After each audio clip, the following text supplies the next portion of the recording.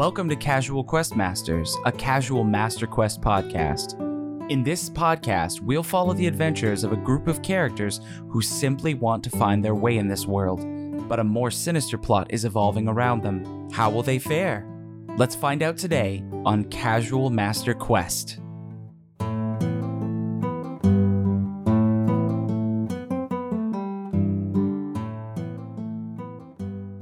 Get your dice ready because we are ready to roll another session of Casual Quest Masters. We are a D&D 5th edition live play adventure. Glenn's giving me a face. Representing the team is Nick L. Chody Mella. Hi, I play Vol Nightwalker Val Nagoni, who's a Goliath Ranger / about to be Rune Fighter. Brandon Thresher. I play Magdor Bandiron, and I need to find some more finger food for Vox. Do you know where I can get it half off? Did someone just light a cig? I thought I heard like a lighter, like. Oh, was that you, Glenn? Did you just flick That's a Bic why I had lighter? to stay in the mic, because the RTX voice, if it hears my voice from far enough away, it goes, just pops in weird. I thought you like I can't laugh. Flick. I can't laugh. No. Flick. Nope. And yours truly, Tyler Vitatuaz Knox, the sorcerer boy who's trying not to be a bother, so they're going to have a training montage with a Goliath grandmother. And certainly, let's say last but certainly not least, our all-powerful dungeon master, Glenn Huston. Hi! Welcome to Dungeons and Dragons! You're going to let me slide with that one, huh? Okay, cool. Hi! Hi. You pronounce things the way you want. I can't help if you're a moron. Damn. Wow. Okay. You better not be wearing rings with that backhand. Jeez. Leave a mark. No, it's okay. Huston is. I've had it pronounced that way too many times for it to bother me. So, yeah. Welcome, guys. I'm excited Glenn to play Dungeons Hustler. and Dragons with you again. Are you Yeah. good? Yeah. Who here is ready to play Dungeons and Dragons? I hate Glenn's- Dungeons and Dragons. It's a stupid game. I'm only here for the money. You're a town. But Well, I'm what- ready to play Dungeons and Dragons. What better way to enjoy us all playing Dungeons and Dragons together than by rolling a d20 to figure out who gets to recap the last episode? What the fuck I happened, rolled guys? a 3. I rolled a 16. Yeah. And I Ooh, it might rolled be you, Nick. I rolled I- an Android 18. Yes. Sorry, I blue screen Also, for a if second. anybody can tell me what character I was, what real person I was impersonating, I'll give you an inspiration point. Glenn Can you Houston. do it again? Huh? Can you do it again? I already forgot. Hi. Welcome to Dungeons and Dragons. Hi. Sound like Bolby from fucking Jimmy Neutron, but then that's probably wrong. Have you ever seen any of Will Ferrell's stuff on SNL? No. Just Jeopardy. Celebrity Jeopardy. Sorry, I don't listen to Okay. propaganda. Oh no, SNL's propaganda. We're not communists news. here. It's No, the it's liberal it's media. Will Ferrell. Will Ferrell impersonating That makes Harry sense. Carey, Actually, who used to be an announcer for the Chicago Cubs. yeah, I could see that being him. Yeah. It's Will Ferrell playing as Harry Carey, who announced for the Chicago Cubs. Where's my inspiration point, damn it? So, should we, if we I said not say- Harry Carey, would we have gotten there, or would we have to say Will Ferrell, or would we have to say No. Will Ferrell? Will Ferrell as Harry Carey, or Harry Carey would have been just What fine. if we just said Will Ferrell? Well, What? if that's what you saw and you were like, Will Ferrell playing a guy, I don't know who it was, I would say, great, cool, yeah, that's what it is. Half an inspiration point. Rounded down. A hinspiration point. Ooh. 2 hinspiration points is 1 inspiration point. So who's recapping? Tyler. Fuck, I am. Tyler. Okay. Let's get it, buddy. Hell yeah. Previously in Casual Quest Masters, the group makes it back to the new Goliath village. Trot meets him at the entrance and wonders why we have a direwolf. Magdor convinces him to play fetch with Vox. Magdor and Bull go to Daddy Goliath's tent. Bull runs everything down for him. Meanwhile, Nox convinces Shroud to yeet the wooden bone into space. Fox is gone for a long time. Eventually, the group meets up again, and then splits again. Vol and Nox go to Grandma Goliath's tent and discuss Vol's training and aptitude with calling upon godlike beings. Meanwhile, Magdor watches the Goliaths make new armor and gets accidentally drunk off his ass. Accidentally is such a really different word here. I don't think you know what it means. Vol and Nox return to Daddy's tent, and he tells everyone they'll be receiving new Vol-2s. Vol chooses a tattoo of Twilight. Nox gets a mommy tramp stamp, and Magdor gets his holy symbol all tattooed in appropriate locations. Chief Daddy tells us that these tattoos are in fact magical and will protect us from cold if we ever need it. I'm sure we won't. Probably not. That's For what it it's for worth, after the last The recap.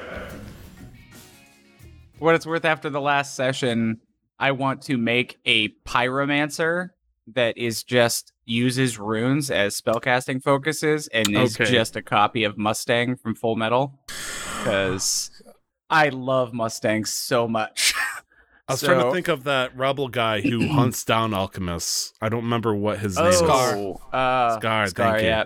What is his He was ability? from- What's his big thing? The left hand is to, no, it's the right hand is to destroy. The left hand is to create. Okay. Yeah, so the Yeah. left hand can destroy just destroy any organic material, right? It's the first half of transmutation. His brother was researching and he was breaking down each step, and so one of his hands just destroys, so it stops halfway. So when you want to change something to something else, it just stops at the halfway point by just breaking everything down. And then Really the simple. other hand builds everything up. So they're each one half of the whole process. And there's a completely different Equivalent person exchange. who had a similar thing, except one hand he could freeze stuff and the other stuff he could heat up, correct? I think he might have been somebody that was a villain in one You're of the thinking of the guy movies. from My Hero Academia. Yeah, you're thinking of I can't remember Shoto. Todoroki. Yeah. Oh, no, Todoroki, yeah. Mm-hmm. Well, okay, yes, there's a guy from My Hero Academia, Todoroki, or whatever. But Well, I also believe it might have been in Full Metal Alchemist, but not in Brotherhood, which is the actual story. First of all, right. I think it And was the the actual story, I bullshit don't think movies. The bullshit movie spin-off where they some reason go to like World War II France or some shit like that. Yeah. Anyways, this is D&D. Yeah. Dragons. Durgan. Well, Sweet, Glenn, that was a great recap. thank you. Inspiration point. Good job, buddy. Thank you. Last we finished, you guys basically were given the evening. So you could, I believe we finished with you going to your tent, being able to have the evening to talk amongst yourselves, have a little RIP if you want, and then when you go to sleep, we'll wake up and then begin your training. I'd like to say for the record that Nox spends at least half an hour standing in front of the mirror admiring their tramp stamp gangsta style. Are you admiring do it you gangster admire style, or are you something? standing gangster style?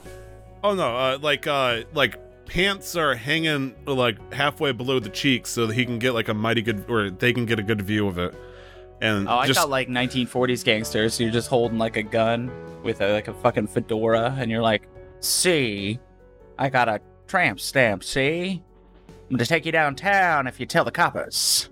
you know, if you'll say guns are canon, I have one. Yes, exactly what happened. They're just very rare. Do I have a gun, Glenn? No, Damn it. you could hold I a mean, stick the like a staff gun. pretty Though much you have an does. imagination. That's what I did when I was a kid. Then I'll do it whooping Gangnam style then. I'll just fucking tap. I just want to look at my tattoo, okay? Wonderful. Dun, dun. So, Nox admires their new tattoo. Magdor and Vol, what are you guys gonna do? If anything specific, if you just go to sleep, that's totally fine. Vol's just gonna not really do Anything specific except maybe just spend some time bonding with Twilight because he now has a tattoo of Twilight essentially, and just kind of like mentally get ready for what's about to happen because it's been a long time since he's done some Val Nugoni style training, so he's not going to be in the most talkative mood. Magdor is going to use oh god, what's it called? Channel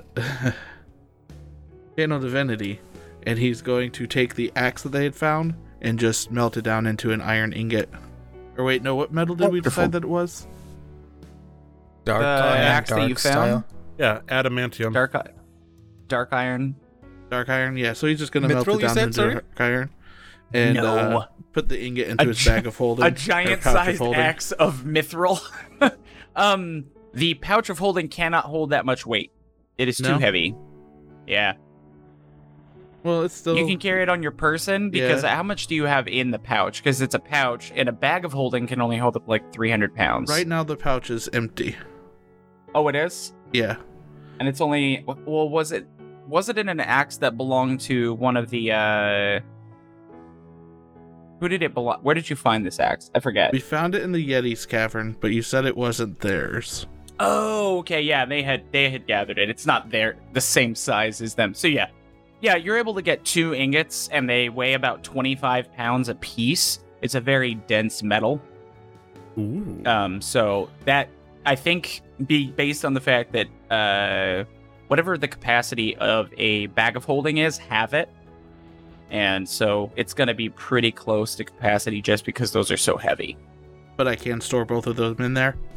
Absolutely, yeah. Alright, yeah, I'll just throw them in there and then just put it back onto my side. Perfect. So this time... Oh, 500 pounds. So you can hold up to 250 pounds. So it's not close to capacity, but it is about a fifth of what you can hold in there, just those 2 things. Oh, wow. That bag has expanded since we've last had it.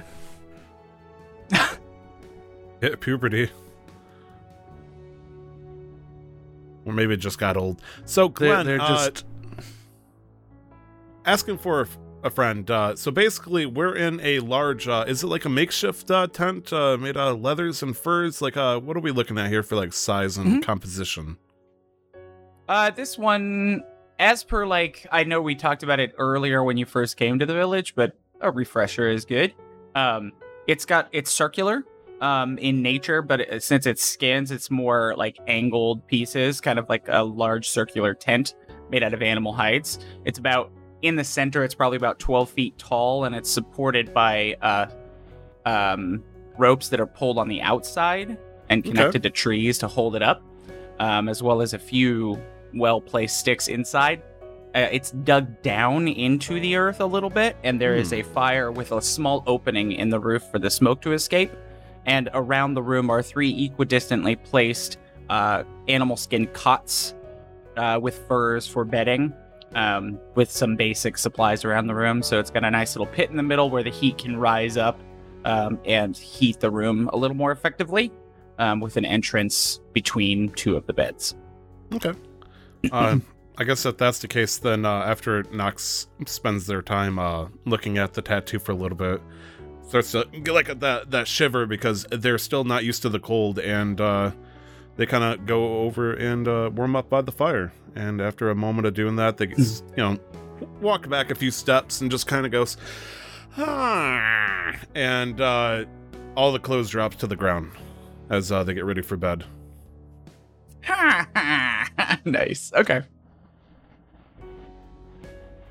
Magdor's asleep. Magdor's asleep.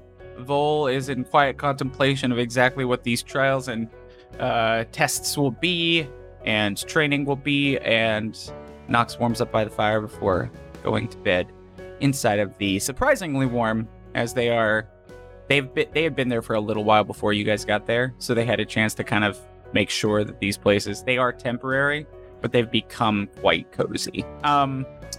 So you sleep, no issues.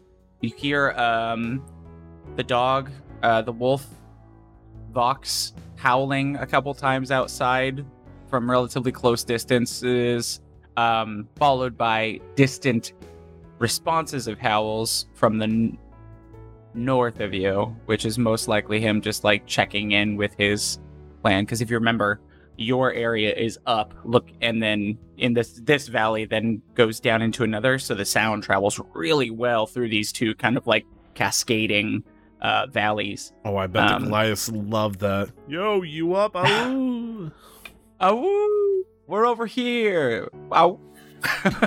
They're all asleep. Now's the time. Every time I hear someone going, ow, I just think of Hermione doing that when she's emulating the werewolf to try and draw it away in that like time skipping Harry Potter movie. Super good. Prisoner of Azkaban. Yeah, so good. I like those movies a lot. Anyway, the books are better. I wanted to be on record.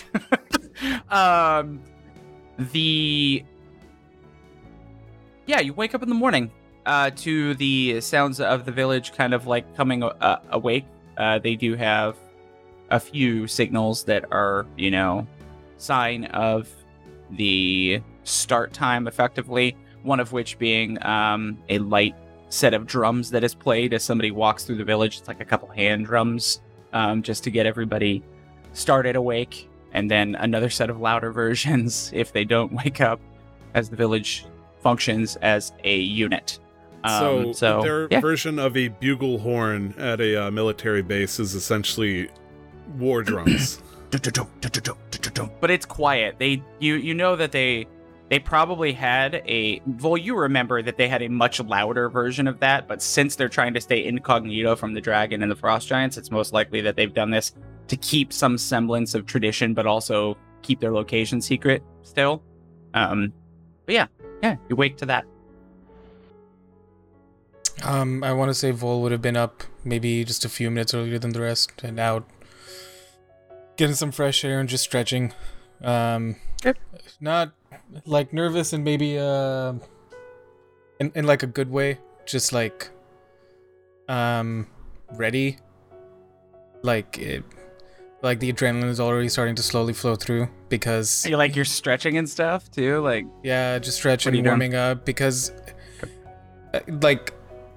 it's Vol understands that this is training, that this is to kill the dragon, that's so they're trying to get stronger, but then he's about to be trained by his younger brother who is inherently stronger than him, and Goliaths enjoy competition. They crave it, and he wants to make sure that in some way he outdoes his brother, yet despite his brother training him, because he's also the older brother.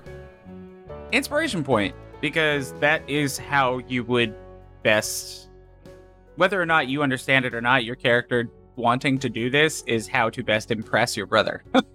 Outdoing him will impress him inherently. So inspiration point. Thank you. Awesome. He's while just you're doing antsy. that too, Vox comes up to you and submissively sits by your side and watches you, whatever you're doing. Doesn't interact with you. He does sniff you and come up and sit down next to you because you're the alpha. Vol would give in to some belly rubs. Vol, he would. Yeah. Vol would give in to maybe just a few minutes. Focus. Yeah. But belly rubs. Yeah. Magdor's going to, on the first drum, open his eyes and goes, "Today's the day!" And he's going to get up out of bed. Today's going to be awesome! Because he knows he's getting some new armor today, so he's hyped. But what he doesn't know is what's hiding behind the curtain. And I think after maybe a solid 20 seconds, Nox in their changeling form just kind of slowly vampire rises out of the fur, and you can see his face is slooping a little bit just because they're still tired. Just they're completely oblivious as to what they're going to be doing today. They know they're going to be training with Gma, but they don't know what they're going to do with Grappa. Maybe they'll read tea leaves and try to understand how to predict the moods of the dragon. She did give you the night to contemplate whether or not you wanted to stick with your current path or choose a new one. Right. Also that. Nox did not do that one bit.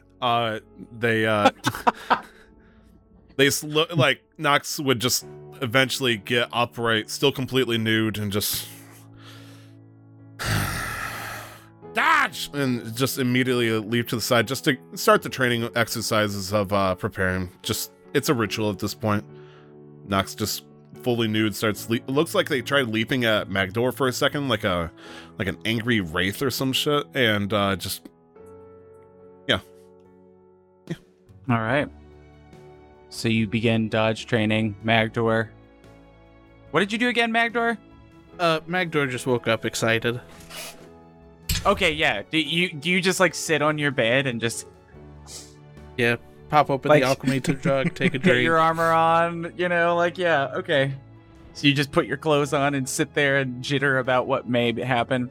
At some point while you're dodge in the background, you hear Vol as you're giving Vox some scratches, and as you have been focused on giving belly rubs, another hand comes in that you did not notice was your brother, as Trod comes up and says, "Are you ready?" Nox freeze frames Why? because they're completely naked and in changeling form. Yeah, Nox or Vol's outside. I'm outside. Oh, Are you okay, outside? Dodging thought in you the said- nude? I thought I heard you said a hand reaching of somebody new. I thought you said, okay. He Well, I reaches get- to scratch the belly of the same dog outside. Do you want me to be outside for inspiration? Because I will. I'll commit. Outside dodging nude? You didn't say you were, so we'll have you inside. You just misunderstood what I said. That's Okay. my fault for not being more clear. My apologies. So, quietly. Dodge! Um, yes. You know the dog can't come with you. Understood. He's. So I was pet just- him while you can, because I'm going to kick the shit out of you. I thought you were about to say the dog. You'd be like, Trod's gonna die. Well, found the BBEG. I'm not saying this in like a mean way. Rune Knight training is not simple or easy. It's tough. Oh, I'm I've never ready. heard an evil guy I'm, backpedal before. I'm excited. Vox, stay with Magdor. Keep him safe. I don't know what he's gonna get up to today. And he just goes, he looks at you and nods and then goes straight into the tent. And so that's where we'll cut into as a giant wolf that barely fits through the door charges in and then sits next to you, Magdor, on your bed, still jittering with excitement, and just plops his head on your lap. I'm gonna pet the shit out of him. He wags his tail. I'm gonna look at him and say, "How much do you need to eat? Do you need to hunt again?" You can tell that he'll feed himself when he's hungry. Okay. Just mostly because it's not a whole pack up here. One wolf up here isn't going to be able to overhunt the area. Alright. I'm gonna say, I gotta do training today. Do you think you can keep yourself busy? And he goes up and picks up Vol's nice sword again and holds it in his mouth and laughs, or like not laughs, but like looks excited, but hasn't really done anything to the sword yet. Maybe not this one this time. Hold on. And he sets it down. And I thought about this in advance.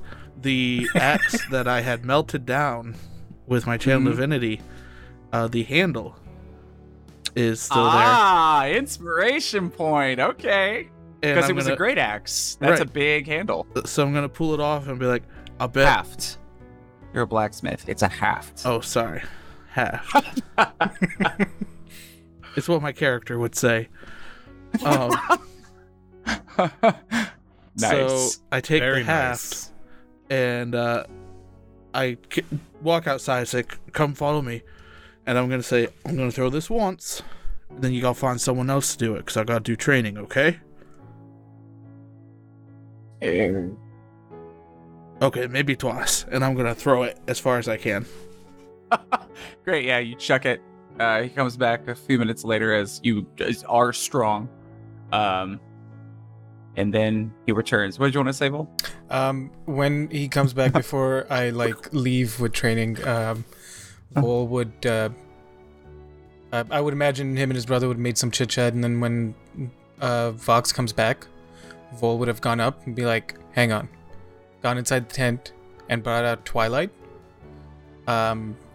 and told Vox, Genius. if you're gonna go hunt, make sure you get some food for Twilight. He is a friend. Don't eat him. I'm gonna look at Twilight. Don't attack him. He's a friend. You guys are now friends, and I'm gonna put Twilight on Vox's Make head. an insight check real quick.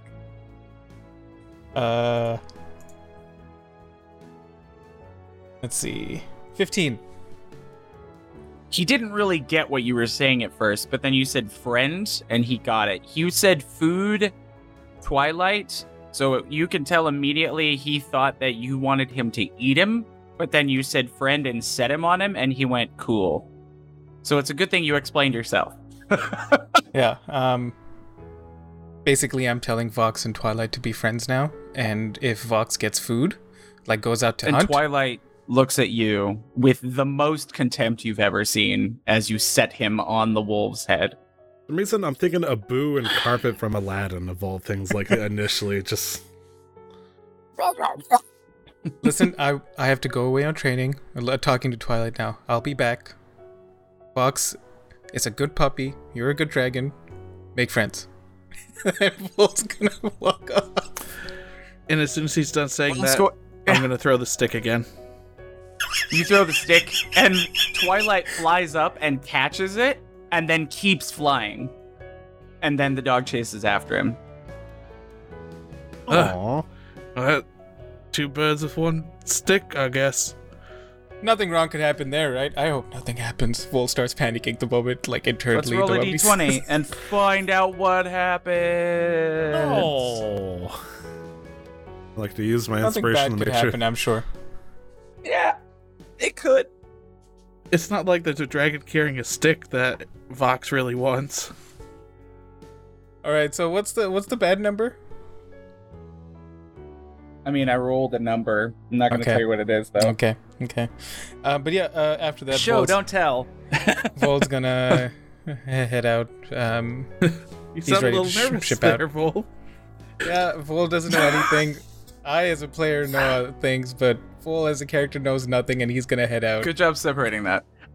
Nox, you are still naked in your room dodging, and you can hear your friends beginning to have conversation outside. Trot is also there. You can hear him. What did you want to like gear up and come out, or is there anything you wanted to do before you came out of the tent? Oh yeah, Nox would be like into the training for a moment, but once they realize that the room is A, empty, and B, their friends are walking out, would just go, okay, and like start roping up and gearing up, and Okay. does a mental whistle to summon Craven, who's probably somewhere amongst a place. That way, as they He flies down from above that hole in the center where the smoke normally releases, and then lands, like on a drying rack that has some meats hanging from it. Craven, please, I want to make a cool entrance. Can you fly back out and land on my shoulder when I step out of the tent? Gomen nasai. Arigato. I'm sorry. Arigato gozaimasu. Is that You an understand Onic? Elvish? That's Draconic. Itadakimasu. Japanese is itadakimasu. It's just the cutest sounding language, not like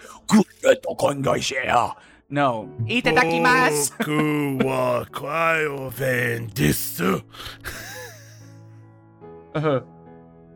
Ome Watashi wa wa- Sorry, I can't. Anyway, great. Yes, you step outside of the tent in your mind looking like a fucking hero, walking out, flinging the tent flap open, stepping into the area where your friends are, between all the tents. The fur you know, cloak is the too heavy, bird. so I billow the cape door as I open it just a little bit. And then, Craven comes down and flies down and lands right on your shoulder. Would this have been? How much And- damage do I take? Would this? Almost poops on your shoulder, but doesn't. They don't control their poop. Did you know that? Craven, They don't have sphincters. You saved your Birds just Constitution poop saving throw. wherever I'm they so are proud when of they you. feel it. Would this whole entrance have happened as maybe Vol was walking away? Yeah, before you walked away. So as you were throwing the stick up and getting ready to leave that clearing, yeah. Is there? Is there anything I could roll to check whether Vol would be impressed or not by this entrance? Why don't we do Or exit. a performance against your wisdom saving throw? Okay. So, so go ahead and do a performance check to look cool. Okay. May I? Nox. You know I'm gonna burn my inspiration slowly just to look cool, right? Of course I you have would. to. Don't save it for the trials. No. I'm a fucking sorcerer. spit on the- Charisma's my thing. You're gonna let me do a charisma thing? Yeah, of course. All right, yeah. It wouldn't matter. You know, So screw that'll it. set the DC. My DC is 17. I rolled a 12 on my wisdom save. Yeah, Vol's He looks thinking pretty damn cool. Yeah, Vol's thinking to himself. He doesn't say anything, no facial change, no body change, but he's thinking, God damn, that was cool as shit. I rolled a 24. I wasn't impressed. Looks like an idiot. Is Vol He like tripped a fucking little Vegeta? bit. You noticed it. What's that? Is Vol Vegeta like That was Mondo cool, Kakarot. But I'm not gonna tell you that. Baka. It's Goku and Piccolo's perspective on Vegeta. Goku was like, "Oh my god, that was amazing," and Piccolo was like, "What an idiot." does that make me Gohan? No, that makes yeah. Yeah, you were Gohan. I just I cool. mean, if you're Gohan, then Vol is simultaneously Goku and Piccolo, maybe, or Vegeta. Or like a combination of Probably all more three. Piccolo. I think Yeah. more Piccolo because adoptive and You didn't probably a better father dodge. figure. Yeah, I mean, sure, Piccolo Cool. abandoned him in the fucking middle of nowhere, but watched over him while Gohan got stronger, whereas Goku just fucked off. He died. And then Chi-Chi A was lot. like, oh yeah, it's fine, he got abducted, that's okay. I'm not As gonna long call as you anybody. do your studies, Gohan, You know wear your what? glasses and go to school. 100% would sell off the Traveler if it turns out Goku was my father. All right, I'll see if I can get Sean on the show. Thank you. I talked to him in real life once, and he said he would play D&D with me. So I just got to talk to him again somehow, and say you're gonna play a Sun Soul monk, and you're gonna be the father of one of our characters. Excellent. Thank you. All the gold. He can have all my gold. I just If kind I of. actually make that happen someday, A, I will cry. B, that would be amazing. If I could have a Jerry Springer show where we can find out if Vol or Goku is in fact my father, I mean, this is the D&D podcast I strive for. Then, like, this is perfect. Like, you show me it's like Goku, Vol in a picture. Like, tell me the difference. They're the same. It's the same picture. They're the same. But yeah, Nox is just trying to keep up with the pose and posture for a second, and they would start heading over to Grappa's after giving like a friendly sway of the hat that they don't in fact have. So you just hear "Make way for Nox," I guess. Prince Nox. Okay, great. Yeah, so all of you there with Trod there now. This is great. You're all here. So as you know, Nox, you're going to be spending some time with Grappa. So bring your spell stuff. Spell and, stuff. Yeah, like the thing you shoot stuff through and all the little weird things you need to make the things shoot. You're going to be with me, Vol. We're going to be out and about. And then, Magdor, you're going to hang out with Father. Oh, that's gonna be fun. Oh, it will. Oh yeah. It will be fun. I remember. Oh, you're talking to me. Yeah. Oh, all right. And then you're gonna see Vol with like, borrowing from Nox's 1,000-yard stairs. I remember when Father trained me last. That was a good time. Yes. Anyways, Magdor, What are you looking at? what is he looking at? Nox was getting ready to say something, but then like Oh, they recognize the Contemplation. 1,000-yard stare, and like they're trying to like track it 1,000 yards away. Like, is he looking behind that tent? He can't look through the tent like that. Magdor, nothing. are you gonna use either of those bars?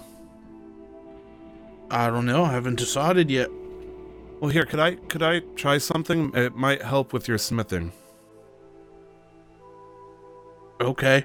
I'm going to take out both the bars and just hand them to him. You know what? Fuck it. I will put a hand on each of the two bars, and I'm just gonna go, Traveler, bless these bars with light, and I'm gonna twin spell light on both of them, so they just start glowing. Okay, make sure to burn the sorcery point for that. Yep. Love it. How long does that last? Is that an hour? That's a very good question. And it's not concentration either, is it? It is not concentration, and it is for Cool. back to 1 fucking hour. So I'm just completely fucking with Magdor. I'm gonna make these suckers glow with light and say that it's the Traveler's blessing. But then I'll say under my breath, Traveler, if you wanna help him up, do what you can. You feel a little tickle on your neck. Ooh, oh man, there's a weird gust coming around. I think it worked, Magdor. Well, I mean, it's lit up, isn't it? I guess that did work. So they glow now. I mean, maybe if you clap twice, it'll turn off. I'm not sure. Magdor's gonna try to clap. With a bar in each hand? Just gonna smash them together. Clink, clink, clink, clink, clink. Nope, doesn't work. Well, shit. I think I can figure out what I want to do with this, though. I've got an idea, and I'm gonna put both bars back into my bag. Well, guidance, and I'm just gonna poke him with guidance just for funsies and be on my way to the Greppas. Right. All right. Okay. Yeah, so, you know where to go. As, both, Vol, he says, your brother says, we should head off. We gotta go northwest-ish. Do So, I Magdor, make your way to Father's tent. do I need any of my things? Or Yeah, all your things. I mean, not to travel, but, like, anything you use for combat, Volt's gonna that sort of thing. go and equip himself and be out in a few minutes with swords and bows and arrows? All right. So, Vol, Recollect, because it Vol. takes more time for you to get to your location of training, we're going to do yours last, just to keep it kind of like narratively in sequence. As Trod begins to lead you off after a few moments of you equipping, he leads you off into the forest and doesn't speak. He stays silent and asks you to do the same, to contemplate. And he hands you a small rock at the beginning, though, or a small box, and he says, "Keep it closed, hold it, and just contemplate as we travel." Understood. Cool. And this box looks very, very old. Some sort of wood that has almost gained the hardness of stone due to petrification and time. And it's got like old giant runic symbols all over it. Ooh, And let's do a throne. and interestingly enough, you know it's a box because of its shape and the formation of it. You can see the hinge, but you can't see a line where it should open. It's very odd. Then we cut to, let's start with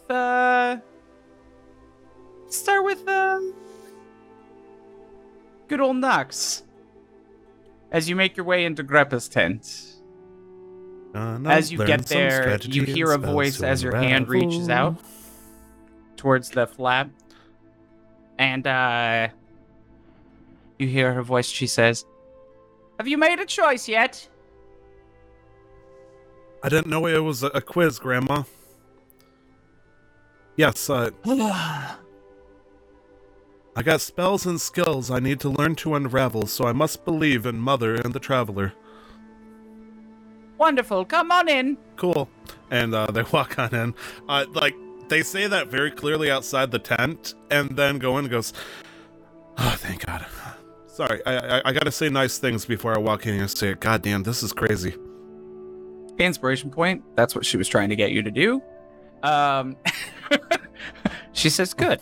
Now that your patron feels comfortable with your commitment to them, that was a good It's a good show. I Seemed very confident. So what is your actual choice? I'll put my back out and I'll like lift the back of my robe to show the I love Mother tramp stamp, just the gods to see, drop and then walk back in and go, I do believe that my position with the Raven Queen is important. It is unfortunate that I would have to be her pawn, but we serve each other to an end. As long as it's useful to each other, then I will continue to do that. Okay.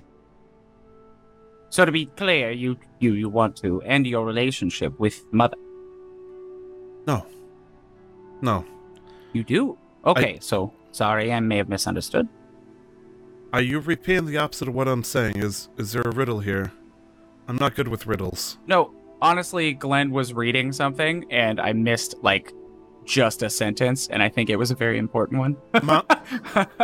Mom, sorry, Grandma, please put your tablet down. We can look at cooking recipes later. I think I'm going to work with her.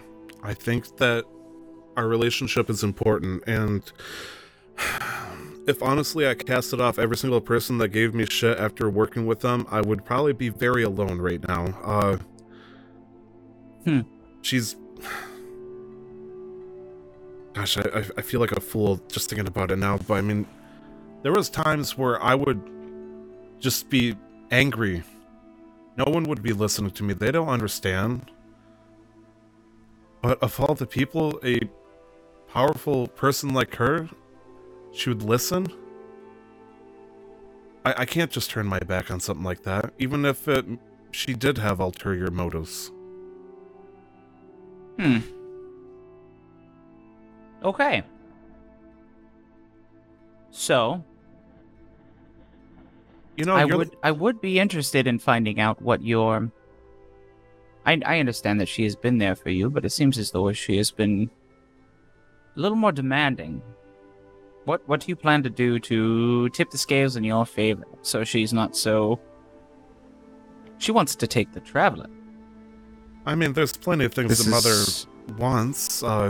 She's requested a lot of things, but she wants me to find someone as well, a tiefling. I believe the tiefling has to do with the item that... Nox is going to try to scratch their brain because Tyler doesn't remember the full details. They know that I believe it was the tiefling that helped maybe forge the sword that we're looking for, or something of those designs. Elemental he helped weapons. Forge all of the items that held pieces of the elemental princes. And this person means shit to Nox. And therefore, there's no value in their life or knowledge. And so they're more focused on trying to figure out who this is. Oh, so you want to do that in lieu of finding the traveler to see if you can sate her? That's currently the focus, just to keep her content, because they know they've been using a lot of warlock powers, if you want to call it that, and not giving too much in return. And as a result, Nox is worried that the Raven Queen's going to become a helicopter mom. And so they haven't said that outright to her, aka the player has not said that to the DM, but there's been a couple of threads tossed Nox's way that he's been starting to pick at. Okay. All right, and she says, so then our training will be different in nature. If your goal is to continue serving the Raven Queen to find memories for yourself and seek out other avenues of satisfaction for her that are not the traveler, I hope, because as far as I know, he is a neutral entity of good nature. I wouldn't know. I never met the guy. And Nox just kind of looks up at Sky. Very few have, but if you've had any sort of feeling or sign or interaction of any sort with him, then you have more than most have ever had with him. His nature is very mysterious. I mean, that is true. Every time I use a spell that seems like it comes from him, I kind of hear a little bit of black-eyed peas. I've got a feeling every now and then. Black-eyed peas are good. Yes, they're delicious. I choke on them, though. I always eat them one at a time. So our training today will be focused on your ability to control and adapt your warlock skills. Unless you would like to focus on the sorceress side of things. Nox gives a quick thought. The thing is, their warlock skills are, like Eldritch Blast and all that stuff. They did pretty good on the sniping side and all that stuff. Like, it was controlled, but also frightening the level of accuracy. But on the sorcerer side, like anytime they get emotional or whatnot, elements begin to unhinge themselves around him, or them. Like there was that one session that happened like maybe 2 days ago, maybe yesterday, in fact, where they got upset about the Massacre of the Wolves, and their body temperature went so high up it began turning the snow into steam. So when she says that, Nox begins thinking, like, I mean, Mother seems to be giving me all the tools I need on her side, but if we're gonna be real, as Vol always said, my sorcerer powers, I never really had a proper mentor to put them into check. Sometimes... Well, I have known a few, and have taken the time to categorize and study them, so I know how it works. You're talking about fucking wizards, aren't you? No, sorcerers. Their magic is inherent, much like a warlock's, but it comes from something that they came from, or something that they are derived from. So it is different from wizardry and warlocks very, very, very much. But the end result is very much the same. We won't talk about that. Verily. So I would like to help you, if you are okay, to unlock some more of your potential as a sorcerer. Does that mean I can do something that won't immediately kill something if I use it? I tried using Healing Word once on a fish after I Eldritch Blasted it, and it didn't work. I think I can. I believe you. Nox gets on all fours, staff to the floor. I put my faith in you, Greppa. And with that, we cut to Magdor stepping into the tent of the chieftain.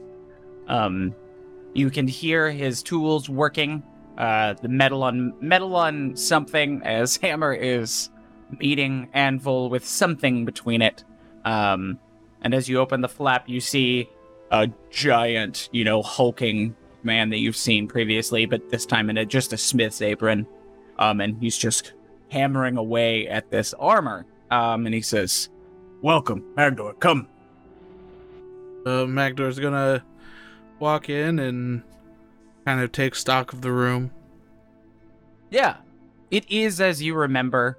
But he is hammering down on this kind of like stone-style anvil. It looks like this rock probably has a density that of some harder metals, so he's able to use it as a hammering spot without actually breaking the stone. There's a decent amount of tools around, but one thing you do notice that you didn't see before is there's like a curtain on the wall that looks like it could be like opened up, and despite the fact that there is a tent there and there's not an extra tent on the outside, it looks like it might lead to something else. Magdor's going to walk up to the chief and say, "So is this the cotton armor then?" "No, this is something I'm working on for myself. This is just a bracer. Some sort of... yeah. But, I noticed you slapping some dark iron ore out there. I heard some metal being clanged together. Where did you find dark iron ore?" Wait, you could tell the metal type No, from I stuck sound? my head out and saw it. I heard the metal and stuck my head out and saw it. Magdor's about to learn some new skills there. Oh, that is a zinc composite. 5,000 algorithm. I can't say that word. Yeah, I listen to the Algorithm? frequency, the reverberation. That metal clings together with a hollow echo Reverberation? that sings that of the dark dwarves. It must be dark iron. I'm gonna pull both of them out with them still glowing because it hasn't been an hour. And be like, "Oh, we found it in the Yeti's cave. It was an axe, and I turned it into bars." I could. Well, let's talk about that. We may yet use this dark iron ore when we forge something new for you. The beauty of this chitinous armor is that it functions as a better boundary between your body and the armor than chainmail does. So, what I'd like to learn how to do today, well, teach you how to do today, is how to insert the chitin as a sort of underneath barrier for the plate or chain or whatever you're using, and thus nullifying the noisiness of it. Now, if we were to use dark iron metal to coat on top of whatever armor we're making, it will actually grant us some extra properties for the armor if you're willing to do that. What about the light? What about the light? Yeah, the Nox did something and now this lights up. Oh, that's probably just a simple low-level spell that makes it... I'm sure it'll stop glowing soon. Oh, alright, here. It's not warm, is it? Is it? No. No, it's not warm. Yeah, then you're fine. And I'm gonna hand him the dark iron and it's like, that's fine, I didn't have any other plans for it. Sets him on the side, and he says, "But this forge won't be enough. We need to go to my personal space." And he says, "Just go on through those curtains. Take the dark iron ore with you, Magdor, and I'll be there in just a moment." Magdor has an idea of what's up, and he's kind of starting to get excited, because this is what he wanted to do. And he's gonna peek into the curtain. Yeah. So did you get the bars or did you? Oh yeah, I grabbed the bars and then peek in. Cool. I just wanted to make sure. Because he asked you to. I Yeah. figured you did, but I wanted to make sure. Because otherwise he'd be like, "Hey, take these with you." Or he'd just pick them up when he came in. Yeah, you see, open it up a little bit, and it just looks like darkness.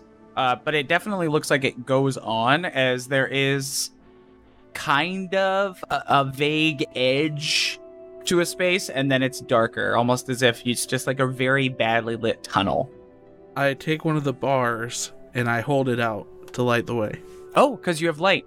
Yeah, basically what you can see is that the light stops at a certain point. It doesn't shine as far as it should. Those vague edges kind of are lighted up, and it's like a little bit of a mist, and that's where the light is blocked. But the darkness in the tunnel sort of thing, that light continues forward. And so you can see that there's probably some sort of solidarity to the mists. But there is a tunnel. Magdor's gonna turn around and say, "Is this a portable hole?" No. Something Greppa made for me. Just go in. Just All right. It's a first part of a trial. Just walk in. Blindly trust me. Magdor's gonna walk in. Yep. You step in with the lights, I assume, kind of still in your hands, right?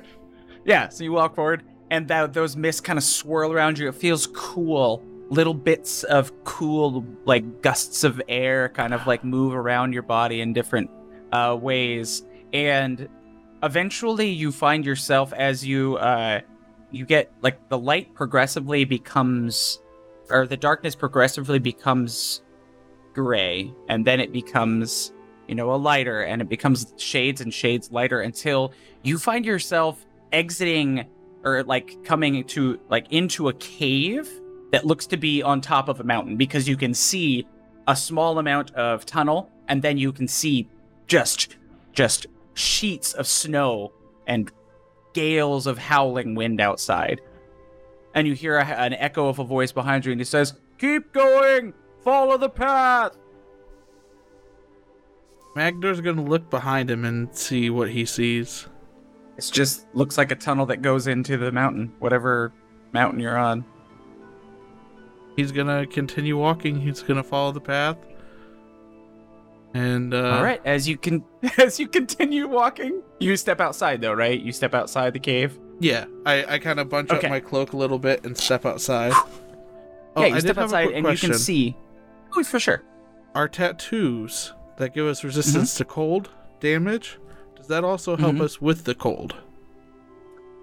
Technically, it gives you. Yes.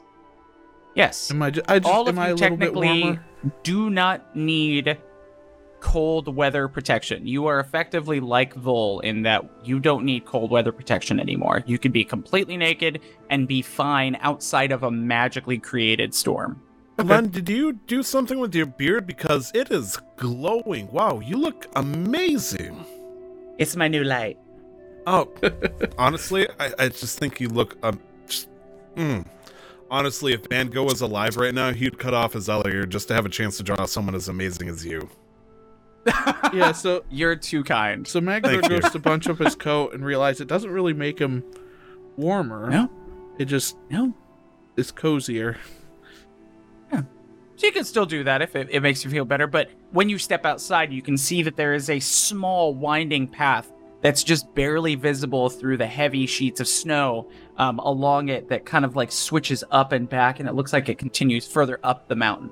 And then we will cut to Vol as you begin your trek up the mountain. Vol, you're trekking through the snow, and Trod, after about 15 minutes of silence, he says, So, "What do you want out of this?" The original intent, I suppose, right now is to be able to help the village. Stop the dragon. Hmm.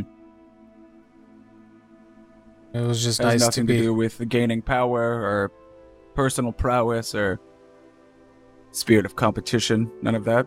Well, I mean, that's always going to be a factor in anything that we do as Goliaths, isn't it? But specifically, the fact that this was offered to me as a chance to be able to do my part, despite the fact that it's been years, is probably why. Otherwise, I could have continued my training without learning how to be a rune knight.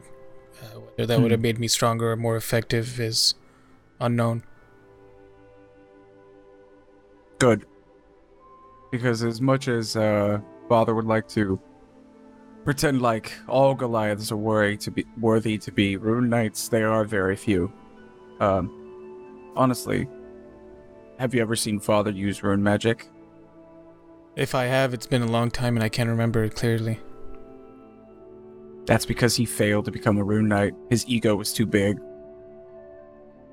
It's interesting because He anytime went I through the hear... training, he did the same trial that you're about to do, and he failed. Despite his strength and his prowess. So this is more about spirit than it is about actual...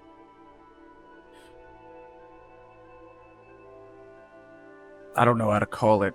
Machismo competition. That sort of thing is counterintuitive to becoming a rune knight, because the power that is held within the study of this ancient art comes actually from the giants, our cousins. Well, I mean, if And, we're talking about spirit, how many Valdagonis have been exiled close to death and then still managed to come back decades later? Which is why I knew you had the spirit in you for this. I hoped that the village would, forgive you for your exile. I never faulted you for it. I was too young to do anything about it. But as soon as I was old enough, I used my position within their culture to make sure that you were welcomed back, at least as much as I could do. But your actions are the things that made them accept you back and help them change their minds about certain things. So, are you ready to become the second rune knight among the Valnugoni tribe in the last 200 years. The second and the best.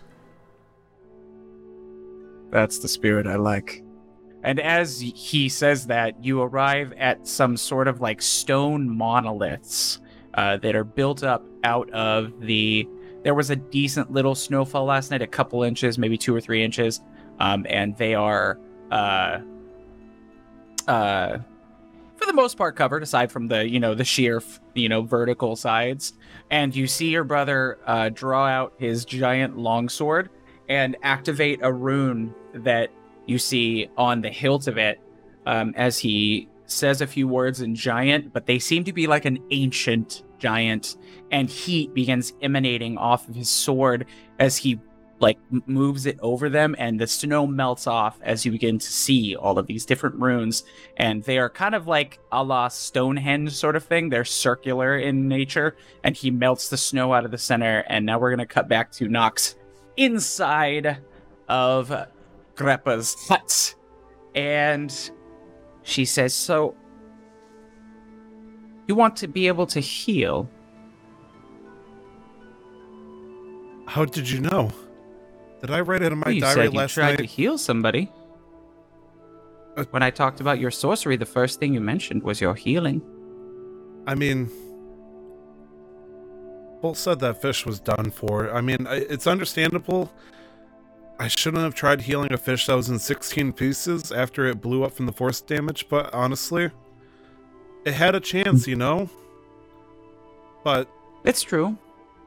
Now, I that is a different sort of thing. That is resurrection. That is revivification. That is not healing, per se.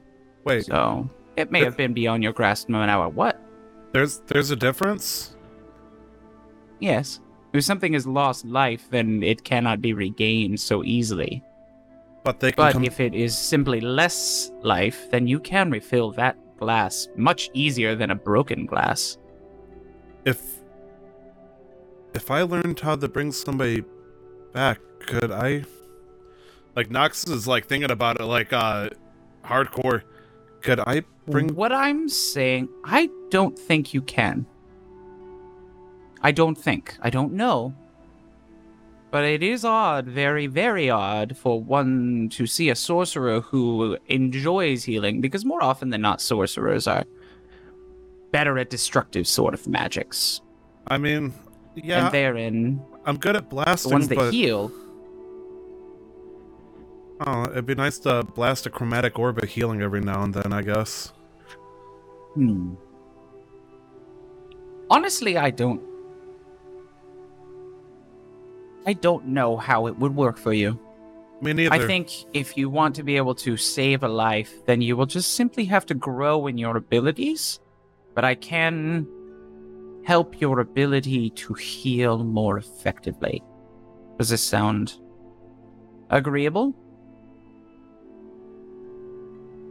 Nox has the quill out. Wonderful.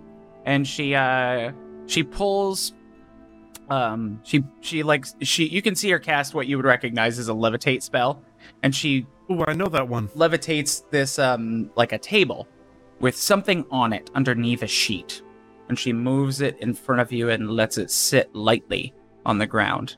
She pulls the sheet off with her hand, and there in front of you you can see a glass covering over these two things on the wooden table, and underneath it are two what you would recognize as plants. They're just plants. Both of them not dead, but definitely not healthy. The leaves are browning and wilting a bit. She says, I have deprived these plants of sunlight for just one day. See what it does to these plants? Yes, If Vol never you lets me can. smoke, okay? I know where this is probably Oh, going. no. Not that kind of herb. Oh, okay. Don't worry, Mowgli. I don't need that anymore to enjoy myself, so I've grown past that. Ooh, woo. And she lifts up the glass and sets it down on the ground, covering them. And you can immediately, smell these, and they do smell like mint. They're probably mint plants. Okay. And she says, so what I want you to do is this. And she puts her hand out, and closes her eyes and puts it in front of the one on her right, the one on your left, as she is on the opposite side of the table. And she chants a few words that sound like they're actually in Celestial, interestingly enough. And a little bit of green light begins to emanate from her hand and then seep towards it like little invisible blood veins, kind of like, or little invisible vines, like little green light vines that reach out towards the plant and start to make it glow as well. And the leaves begin to replenish and open back up. And eventually, within about 15 seconds of this, the plant is fully green again, looks healthier, and it looks like it may have actually grown a little bit. She says, "This is the first step." Shit, Grandma, that's awesome. Can I do that? I hope so. I think you have the propensity for it. This will be the first step in figuring out if you can, because obviously healing a living being that is not simply a plant is much more intricate. But this is the first step in understanding if you can. So I'm going to have you, mechanically, when you attempt to do this, make a... It's going to be... Yeah, it's just going to be an Arcana check. You're going to be effectively the same as your to hit with a spell, hopefully. Nope, because Arcana is intelligence. Do your to hit with a spell, then. Okay, Glenn, just to give you a bunch of numbers, that way you can decide which one's best fitting. Hit with the spell, the spell attack bonus. If I use the staff, it's going to be a +9. If I'm going to do this purely with my hands, it's going to be a +7. That's what you want to use. Yeah, it's charisma plus proficiency. Yep. Okay. Thank you for let me know that. I forgot that your staff gave bonuses to that. I just point the staff of power. Heal! Just like the fish. Does he get a disadvantage for the noise in the background? Oh, no. Yeah. No, the baby's asleep right now. Oh, all right. Wow. God is real. That sucker can sleep. Nox kind of just goes, it's hot in here. Man, it was chilly, like you had the AC on all the time. And they're just gonna shed the woolly Yeti cloak off a little bit, and they're gonna put the staff down, and they're gonna just get into a pose that's almost oddly reminiscent, because it feels like this was the pose that the mage had on Nox that day when it was preparing the witch bolt. And so when Nox starts to put his hands down around the plant, they start to get worried, because it feels like they're getting ready to murder this plant using some, powerful spell. But they start to push those thoughts away as they try to focus on calling in the Traveler's Light. Just a fragment of the sun that these plants are missing. Something that we can supply. And Nox just goes... Yeah! Do the roll with advantage! Yeah! Okay, And thus it is verified that if you describe how you're doing it and it makes a lot of sense, I'll just give you advantage. Oh. You know me, I just like to describe everything. But you're literally bringing the divine energy from your divine soul sorcery to try and provide light for this tree, or this little plant. That's fucking cool. I mean, you gotta understand, being a divine soul sorcerer, I'm used to shooting stuff that just blows stuff up, but obviously I still got that part where, I'm supposed to heal, so that part's often untapped on my side here, so I'm trying to, call the power I knew I always had. And so I'm gonna just click a spell that is gonna add 7 to it, that way I don't have to roll for the advantage thing. With advantage, I have a 21. Holy shit. Well done. Yeah, you did better than Greppa. Your plant, you feel that kind of warm divine energy releasing from your hand, and within a few seconds, you hear, because you got your eyes closed, focusing on that energy and the plant and yourself trying to kind of channel that, and within a few seconds, Greppa says, whoa, easy, you might burn the poor thing. And you look down, and within a few seconds, you've completely revitalized this plant. And she says, it looks like you may be far more advanced than I thought. Flower gleaming Well, that low. accelerates things a bit. Let your And power shine. as she begins, she goes back to like some Make the some clock jars reverse. and things. Bring back what was once mine. Sorry, making a Tangled I don't know. reference. I don't. I was like, I don't know what you're doing. Sorry. She Have you seen that movie? a long time ago, and it was nondescript and not that interesting to me. Where I like the Rapunzel horse. uses her hair to heal things. She'll sing that song. Oh, okay. I'm sorry. All right, I'm with you. derailing. Back to you. Back to you in the studio. This is Starbrook, and that's the way it was. Anyway, I don't have to do that. I have a mustache. So great. Yeah. So as she begins to kind of like, siphon through some of her things, she says, just one moment. And we're going to cut back to Magdor as you are trekking up this mountain and you find your way eventually to the top. And there is a sturdily built metallic looking hut up there. And interestingly enough, from within you hear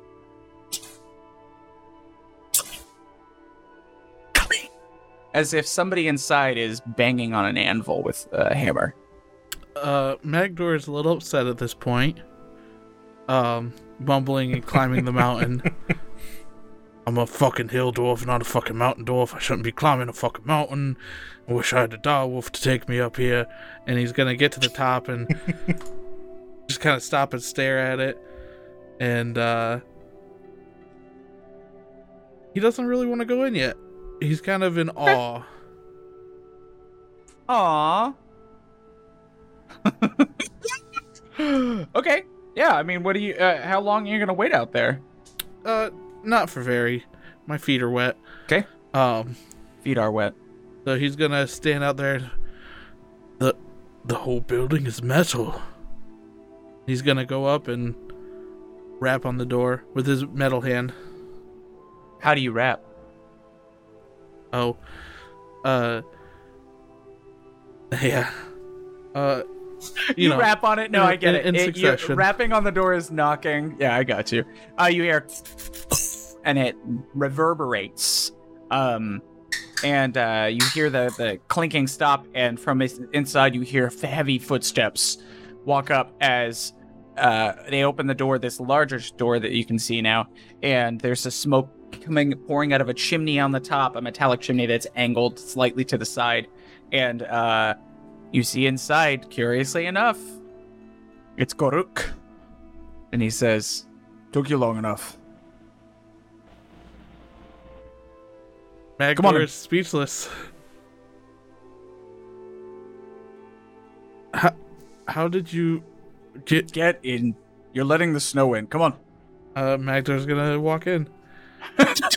He closes the door behind you and he says, there's a teleportation circle in my tent. Grandpa put it there so I can get here faster. This is much more interesting way for you to find out where this is. So magical corridor or teleportation circle. I don't really like the snow that much. I'm Neither in it do way I. You too made often, me walk so that entire way up that mountain and I could have just teleported It's- over here. part of the trial, young dwarf. You're lucky you could beat me arm wrestling. Maybe. You're quite strong. So, if I remember correctly, you didn't want a belt of giant strength. You just wanted some new armor.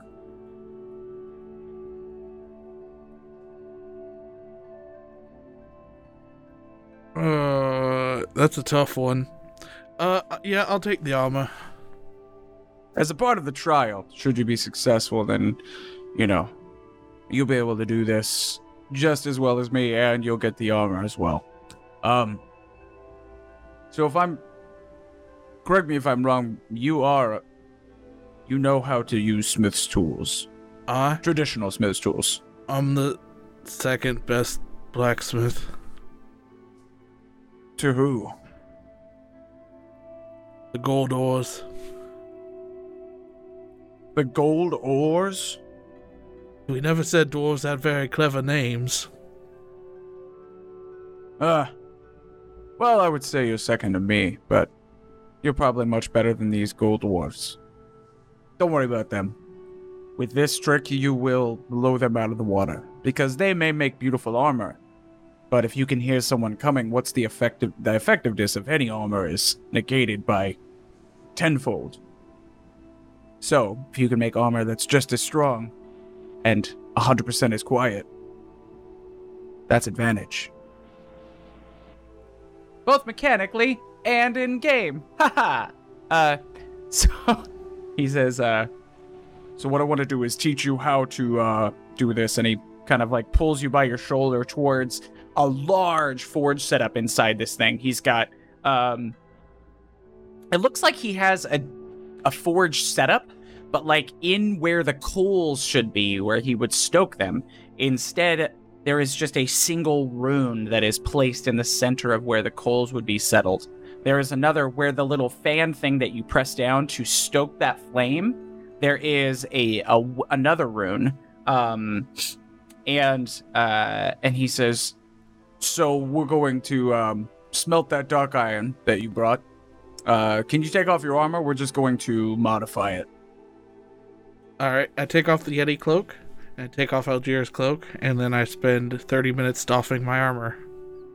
He helps you, cutting it down to 15. And brings it up, and each piece set it on like a large table, and he begins to show you how to do this. And with one of the bracers, he pulls it off to the side, and gets this chitinous material and starts to work it, like measure it and work it onto the inside as sort of a lining. And he says, because of this, you don't have to wear chain shirts underneath or anything. The chitin itself acts as a protective barrier and also a silencing mechanism for moving as quietly as possible. So, and he shows it to you, and he says, now you replicate that with this bracer. And he gives you the tools and everything. So go ahead and make a check with Smith's tools. And I believe you at very least get to add your proficiency to that.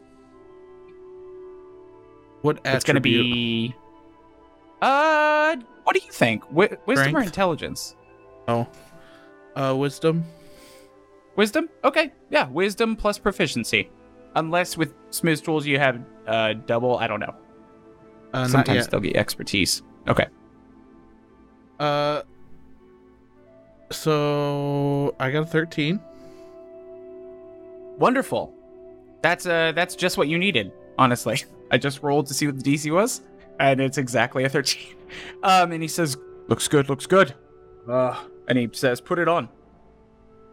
And you immediately realize, A, it's quiet, and B, it takes it's probably going to take about half the time to don and doff, because of the fact that you don't have to put a giant, heavy chain shirt underneath. The clasps are easier to access because you have more mobility. You can do it all yourself in half the time, probably, if you get a full set of this. All right, I put it on my real arm and kind of flex a little bit. Yeah, it doesn't make any sound when you move it because of the fact that that protective barrier seems to almost, with the heat of your body, expand a little bit to fill that space, so it's completely snug, but not tight. I'm going to take my hammer and hit it while it's on my hand. Whack it? Yeah, nothing. And he says, great. The next thing we want to do is put this the dark iron ore. As you know, the Duragar were responsible for first smithing it. Your underground cousins, and the beauty of this metal is that it is able to kind of be infused a little more easily with magic. Now, we here in Giants very much value the elements, and therefore I have the ability to infuse things with elemental energy. Now, when I do that with one of anything that's dark iron, if it is a defensive thing like armor, then it will gain a resistance. But that is your choice. Also understanding that the magic of your tattoo cannot be doubled. So even if you make this armor resistant to cold damage, it won't make you any stronger. They will both act as barriers that have to be deactivated, but it won't make damage less. So fire, lightning, thunder, Let me ask this then, player to DM. Mhm. Forge clerics at level 18 become immune to fire. Mhm. I currently am resistant to fire. If I got this as Yes. fire, would I get early immunity and then just forego my level 18? Okay. Nope. No resistances will stack unless stacking resistances due to a class feature or something allows it to become Double immunity. resistance. What does this mean? Yeah, so you can if you succeed on a dexterity saving throw against something that is fire damage, like a fireball, and then so you would take half damage from the success and then half damage from resistance, but 2 resistances will never make immunity unless specified. So you're right now just inherently resistant to fire and cold already. But there's still poison. Oh my gosh. Poison, lightning, I and actually thunder, have I think. resistance to poison too. Lightning and thunder? But My what God. about acid? Yes, that is another one of them. Force What's the damage. difference between lightning and thunder? One's the electricity and the other one's the sound. Yeah. You want to be electrocuted, or do you want your ears to fucking bleed? Yeah. I would. That's a hard choice. I would probably get a resistance to thunder Thunder? because I would think about the noise in the forge. Oh, yeah. Transferring that into a... Okay, I dig it. Yeah. All right. So let's, what we're going to do is, I'm going to come back to you for the resolution of this, but basically he sets you forward understanding how to insert the chitin. The only thing, as a combination of this, you are inserting the chitin and he's assisting you in infusing the dark iron onto the outside. So basically you're smelting it down, putting it on as an outer layer, sort of an extra layer of metal on the armor. And then he is helping you to learn how to enchant it. So effectively, if you're successful in this, you will know how to use dark iron to infuse armor with resistance, as long as you have smith's tools and dark iron. And then you will also, but he does make it known that you can only put 1 resistance per armor. Armor cannot be infused with the same sort of magic twice, this specific magic. And then you will also understand how to make any armor negated disadvantage if you have this specific type of chitin. So go ahead and make 5 of those checks that we did earlier and record them, and we'll come back to you, okay? All right. I'm going to use inspiration All on right. one of them. Okay. All right, so we're cutting back to Nux. And after she, siphons through a bunch of stuff in bags and bottles and jars, she pulls them. Eventually, she pulls you up can heal. Might as a... well heal all my plants. No, she pulls up a couple containers. And inside are some sickly-looking mice. And she says, these poor things have been affected by a bit of a sickness that I did not want to get to my other animals.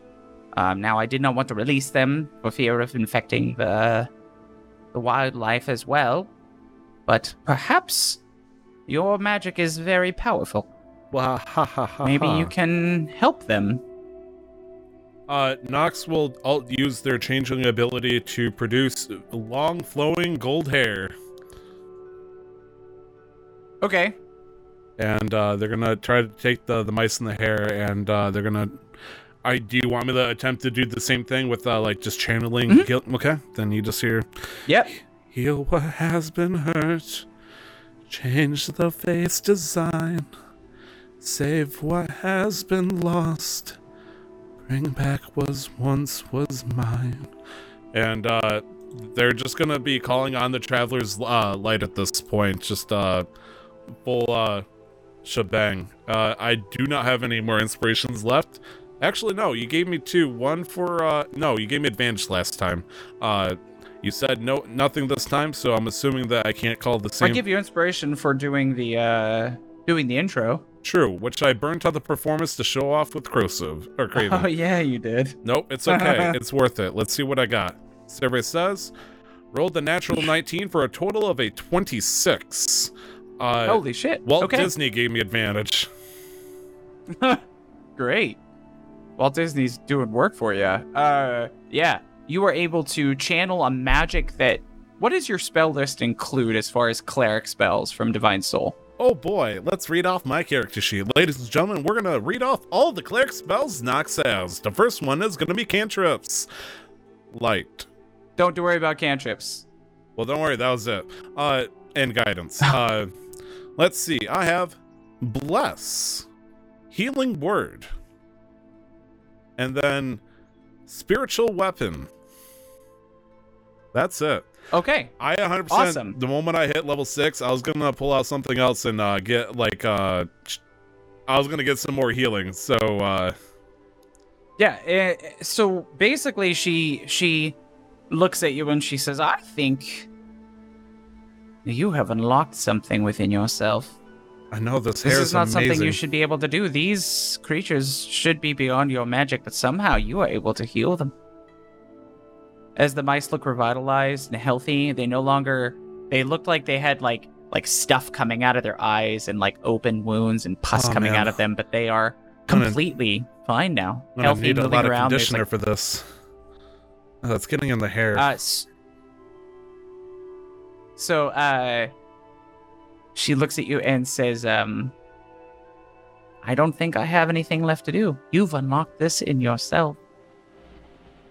I believe what I would like you to do is to go sit in your tent and contemplate the feelings of the magic that you use to help the plant and these mice. And with some meditation, I believe you will have grown in ways that I didn't think you were capable of. But you will be able to help more people. Grandpa, you said that I can't contact or the gods and goddesses are protected from looking into this tent. I wonder then, my healing abilities, were there not powers channeled through me through the gods, or is this something that came in from me? Yes. Okay, They cannot see here, but that does not negate your connection to them. true. Question, Glenn, how long can I have my hair right now? I mean, that's just an aesthetic thing that changelings can do, so as long as you want. Okay. Doesn't give you any mechanical benefits, but you have long, flowing golden locks right now. Okay. Yeah, Nox is, Nox is looking at the mice. Is, Greppa taking the mice back? No, she wants you to take them with you and contemplate the energy that you use to infuse them and heal them. Okay. As well as the plant. Okay. Yeah, Nox picks up the plant and the mice. They'll put the mice in the plant just to hold both of them. And as they walk out, they're The gonna. mice are in the mice are in a small cage and the plant is in a pot. Okay. Nox will take both and go, Craven, come on, let's. Oh boy, I got a lot to unpack. And as they walk, they're going to continue to grow hair. They have about 20 feet of You long. cannot grow hair long enough to function as a rope. That is the only limitation that I'm going to use on it. Can we say that if we use it for any use beyond pure aesthetic, it immediately breaks? Yes. Okay. May I have 20 feet of hair that immediately breaks? Yes. If you try to use it to like climb or, wrap something up, yes. Okay. It will break. I 100% respect that. Nox, turning from their Mary form into a partial Rapunzel form, is now going to head back to the tent, making sure to avoid any like loose nettles or anything like that, because that could catch in the hair and immediately break it. And they are going to head into the tent. They're gonna wrap their hair around them for a second and begin continuing the channeling, and they'll repeat the healing song lyrics in a sing-song voice. Nox is singing when they cast these spells. It's almost like a soft hum. But okay, sure. I'll take the fucking Shrek song, because you could have said one other series of 4 notes. Nick knows that it would trigger me immediately. From Frozen 2. I've never seen Frozen 2. You're the best, Glenn. You get inspiration. Go ahead and use it against me. I don't care. I will! I know. But you've already completed your trial. Oh, no. So I can't, so I have to use it against somebody else. Sweet, thanks. So you make your way back to... Where did you want to do this contemplation before we move on from yours? You talking about for me? Where did you want to sit and contemplate with your long golden locks? Exactly as well, away from the fire. They're gonna be sitting cross-legged on the ground in front of the fire, like facing towards it, but they're gonna just back in your own tent. Yes, as you suggested. Okay. As Greppa suggested.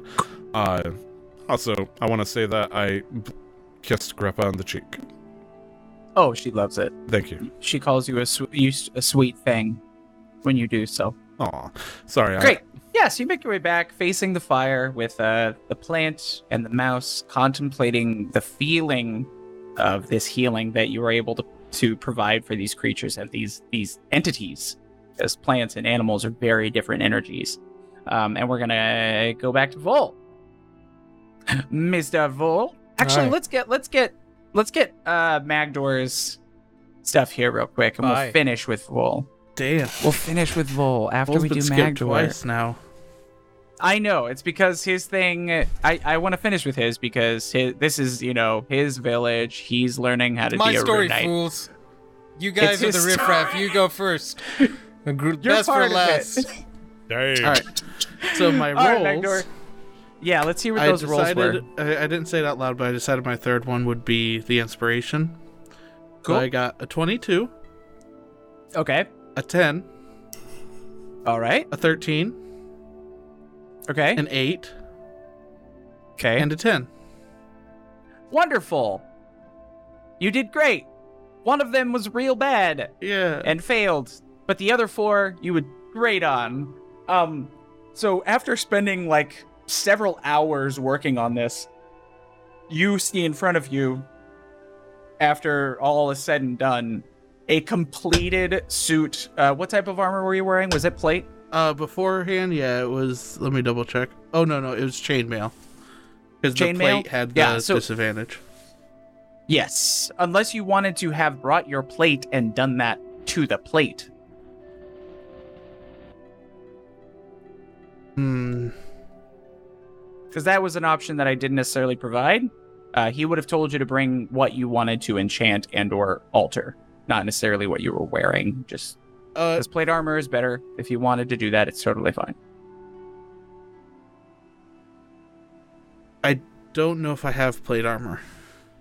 I think I turned it into chainmail. With you can't turn plate armor into chainmail. With channel divinity.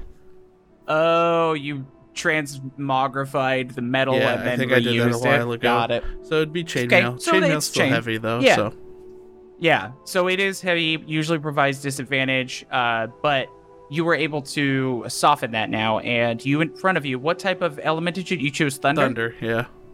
Thunder? Okay, so there is a light shimmer, a light shimmer of energy around all the links with the new undercoating of this chitin that fits as a barrier, and you have a suit of armor of resistance, chainmail that is resistant to thunder and does not provide disadvantage on stealth.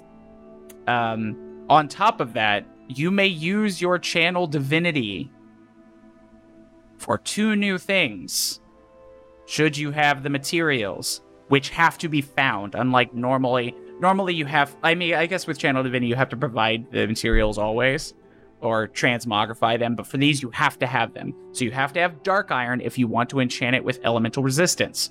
You have to have this specific type of chitin, which through this training, he told you, Gordo told you that there is a type of scorpion that lives in a desert to the west or east of here. A giant scorpion that if you kill it and properly separate the chitinous body from it, you can use it as that crafting component. But you can use your Channel Divinity to do those things, but only one of those things. They're just new options for your Channel Divinity for altering armor. Okay. If you want to, you can also infuse this elemental energy by coating the Dark Iron onto a weapon and allowing the weapon to become magical and add a D4 of that type of damage to it. But I have to have Dark Iron. Yes, you have to have Dark Iron, and you used all of it for this. So right now you're out, but these are all new options for your Channel Divinity, and you have a sexy new set of armor. You basically turned him to Thor. You realize he's got a throwing hammer, thunder-resistant armor. Yeah. A very And he short says, Thor, but, you know. So you've taken to this quite well. I figure we can just do this together. And he pulls you onto the teleportation circle and activates it, along with, grabbing the armor, unless you had already put it on, teleporting you back to the tent. And he says, I'll never tell you where my workshop is, but now you know how to do this stuff. Magdor did doff his armor, or don his armor. And as the teleporting goes through, Magdor just goes, ah! For no reason. Make a con saving throw. You've never been teleported before. 14. No, they have been. Remember, from Luskin to Neverwinter. Yeah, but that's 2 times teleporting. It's like the second time flying, you still might, or being on a boat, you might still feel That's a little true. woozy. Yeah. You throw open your mouth a little bit, but you feel it come up, but you're able to stop it. It doesn't make it to your mouth, but it does kind of throw you for a spin, for lack of a better term. And he says, go ahead and head back to the tent and wait for your companions there. This is just, each one of you is going to go through something, and then you'll go through something together. I'm going to thank him, and You will be a better blacksmith than I could ever be. Your talent ceiling is very high, Magdor. Keep trying, keep practicing. Stay alive. I'll try. I can heal myself, but I still go down. Hopefully this will help some. And he points at your tattoo and says, Moradin smiles on you. Thank you. Magdor's kind of a lost for words, so he's just going to say thank you and back out. Walk backwards out of the tent. Aesthetically, what color's the armor? Yeah, I was gonna imagine ask, like, the enchanting visually, what does the would armor look affect like? the hue. So maybe like instead of just being like a darker gray sort of cobalt color, not cobalt. Like it could be. Yeah, I think the Dark Iron would actually make it kind of a matte, so it would be a little less shiny.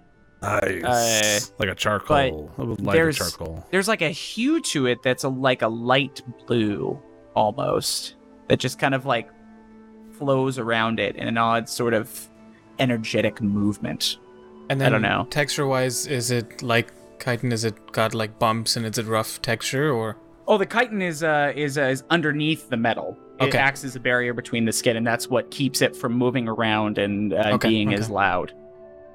And anywhere there's a joint, parts of the I guess what is it, the cartilage Mhm, from mhm. whatever large scorpion is used as a kind of Connector. Or quiet barrier Okay. between them. Yeah, connector. Yeah, it's bendable, movable, and quiet. So Nice. I'm going to head back And- to the main tent. sweet. And inside you see Nox Reborn as a sitting there Disney quietly, princess. looking, and in front of them are a cage with 3 small mice in it, and a plant in a pot, let's go to Vol. Vol, once he finishes clearing out this space, you see that, like I said, there's all these old runes, and the ground itself is actually looks like it's a large stone in the ground that had been hewn out to be kind of like, it's got lines that run to a center circle. And he stands on the opposite side of it, stretches, and says, "Now this is where I kick your ass. So, the best way to teach somebody how to be a rune knight is to fight them. And then, we'll play with the magic of the thing, you know. Honestly, I think you and I are the same in that we understand the nature of magic because we understand magic in nature. And rune magic is I would say, aside from some sorcerers, probably the rawest form of magic. So let's just start. Okay. And Ready your weapon. really quick, before we proceed here, did I get my rebuffed +1 short sword from my father? Yes. Okay, thank God. Okay, then. And as he pulls his weapon out, the rune on the handle of his greatsword, Yep. which you can see was red and was being used. The opposite side of it, however, is glowing blue, and he himself has lightning begin to crackle from his eyes, and his body begins to, like static electricity begins to crackle around him, kind of like a la DBZ when they start to power up. And he just like cracks his neck and just gets in a stance and says, "Ready?" Yeah, Vol pulls out short sword, and his other short sword, not the scimitar, so 2 short swords in his hand. He's crouched down, ready to strike, and before he goes, I will ask as a player, is this going to be, like, putting aside the non-lethal stuff, I would hope, but is this going to be full on, like, should I try here? Am I trying? Try. Okay. Try to kill me. Okay. Kill me. Yes. Kill the dungeon master. Do it. Kill him. I rolled great. a 22 for initiative. Awesome. I rolled a 23. I got less. So you are first. Okay. I'm How just far kidding, away is he I'm from out me? of this. Let's say 30 feet. It's not a big Okay. circle. All right. I'm going to use my bonus action to cast Hunter's Mark, Okay. and I'm going to charge right in and start swinging. So 2 attacks coming in right here. Okay. I'm just waiting for them to load. The first attack will have disadvantage as you feel a jolt of energy through your body as you make your first swing. That's fine. Does a 9 hit? Nope. And a critical failure with an 8? Nope. Okay. That's it. You can tell that he did that. Like there was something that within his ability to control these runes.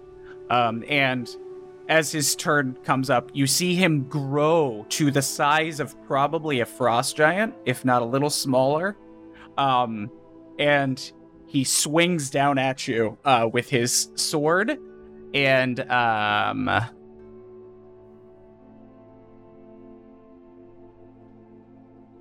he swings at you Get a new Okay, that's character nice. sheet. with yeah. All right. What is your armor class, mon frere? 29. What? Yeah. You didn't know? I thought I texted you at 16. I missed you with a 27. 27 to hit.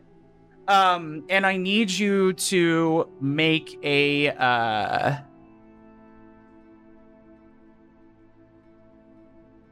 I need you to make a Death saving throw? Okay.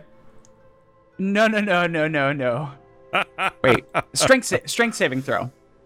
I Shit. know what this is. Yeah, you do. I'm probably not gonna make it. That's a 12.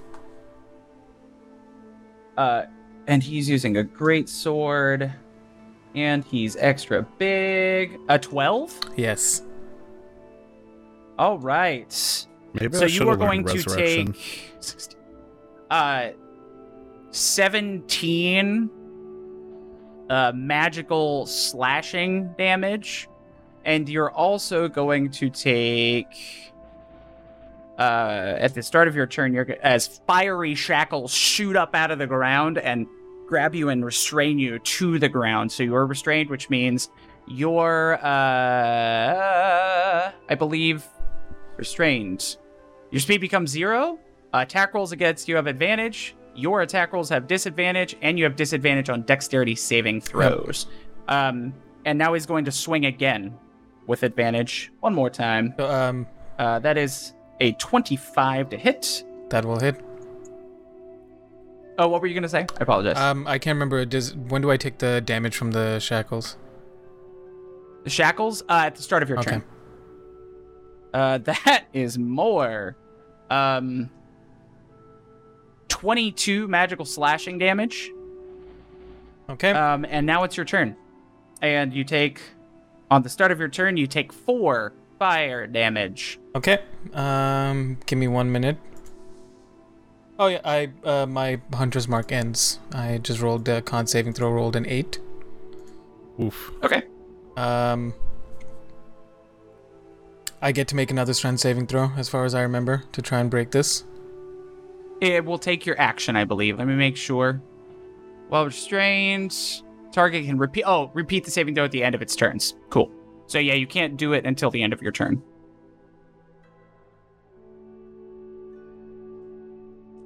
Okay. Can't move. And your attacks have disadvantage. And my attacks have disadvantage. That's tight.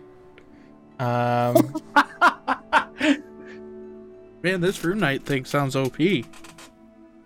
It's pretty strong. yeah, I mean, fuck it, you know? I'm gonna cast... Yeah, fuck it. Glenn, let me ask you before I start swinging again here.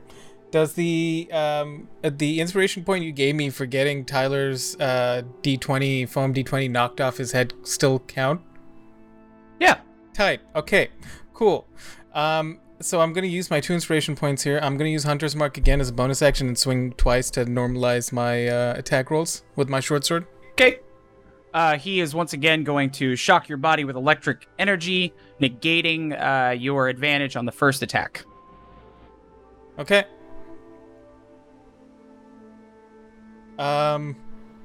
Does a 22 hit? Yeah, that hits. Okay. Is he dead? Does another critical I don't know, fucking how much failure damage? hit? Wait, you rolled 2 1s? This is my second one that I've rolled.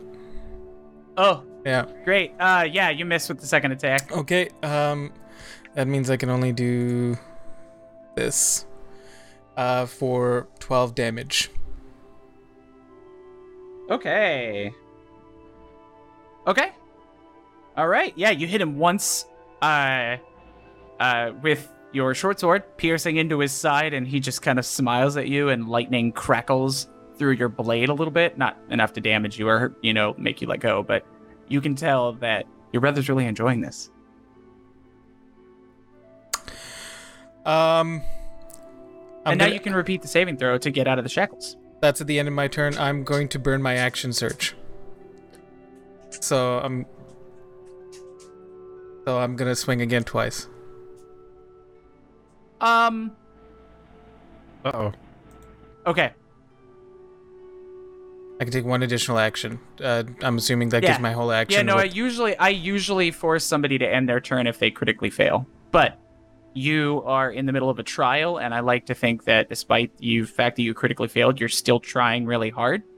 So narratively, it makes a lot of cool sense Okay. that you would use your action surge. I love it. So let me just roll these again. I have disadvantage. Disadvantage! 14, 14 does not hit. 17. 17 does not hit. Okay. Swing madly. Just narrowly missing your brother as he... Small movements to get out of the way. Okay. That's all I had as an idea. 16 strength saving throw. 16 strength saving throw. What? Oh, it's based on his DC. 8. 8 plus, I think, proficiency plus intelligence. 8 plus intelligence. Yeah. Should be like what? Yeah, a DC you're able of to get 6? out. You're able to get out as you feel yourself hitting the limits of the magic and push through the barrier and break out of it. And he says, "Well done, brother." And then he once again moves quickly. Narratively, we're going to do that whole Naruto thing where he disappears for a second and then reappears behind you. There's no facing, so there's no advantage for it. But nothing personal, yeah, kid. he's going to swing at you. I'm using my frosty dice too, just for what it's worth, because he's from the north. Yep. Ome wa moshinderu. I wa moshinderu. Let me see.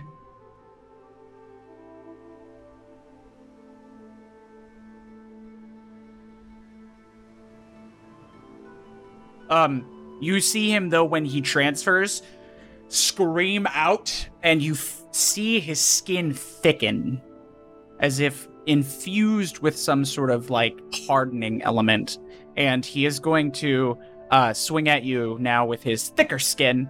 And it should be noted that as he attacks you and you attack him, you start to feel the elemental energy of the things that he's doing and the way. And now you understand why this had to be a fight to learn, because simply telling you wouldn't be enough. He had to show you. And he rolled a 25 to hit with his first attack. That's gonna hit. And a bwah, bwah, bwah, bwah, bwah with the second one. So we've got a total of 14 on the first one. Okay.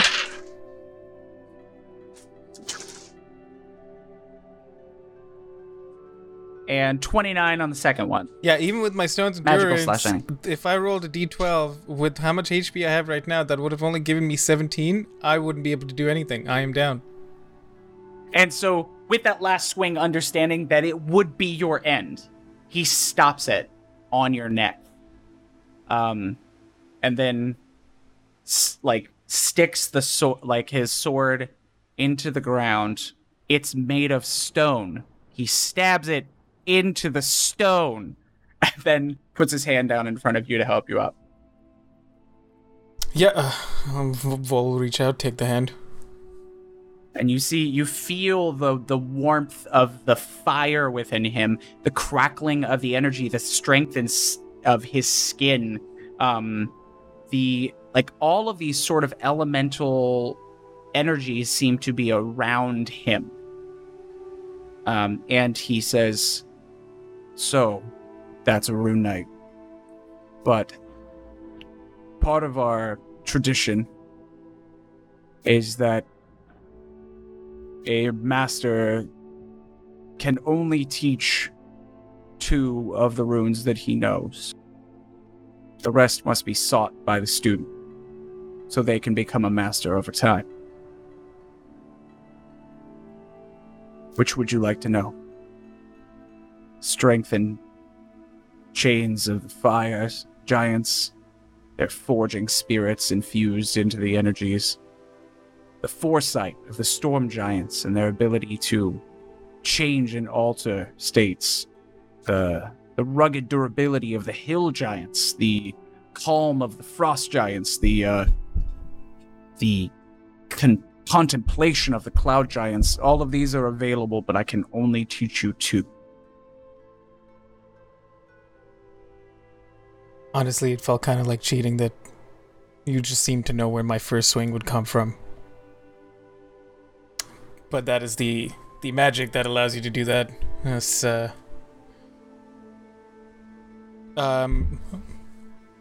am interested in the storm giant and the which one was it? The hill this giant just strength. Turn into a shopping screen? What The just fire? happened here? Hill. Hill giants. Yes. All right. Sit here with me in the middle of this circle. And he kind of like sweeps away a little bit of dust and dirt as parts of the ground, despite he's like, this is not very well used, so got the snow out, but you can't melt away dirt. And he shows you some runes on the ground there, and he sits there in one space where there is like 4 circles, and he says there used to be more students, so the master would teach up to 3 students, but it's just you and I. You are the second in 200 years from our tribe. So, please sit, and we will begin to infuse the energies within you. Vol will take his place. A little stiff, but he's happy, I guess. Okay. And do you, as you begin to sit there and contemplate, we're going to cut back to Nox and Magdor in the tent real quick, as I know we are being a little pressed. We have a time limit here in the next 15 minutes to make sure that we're out. But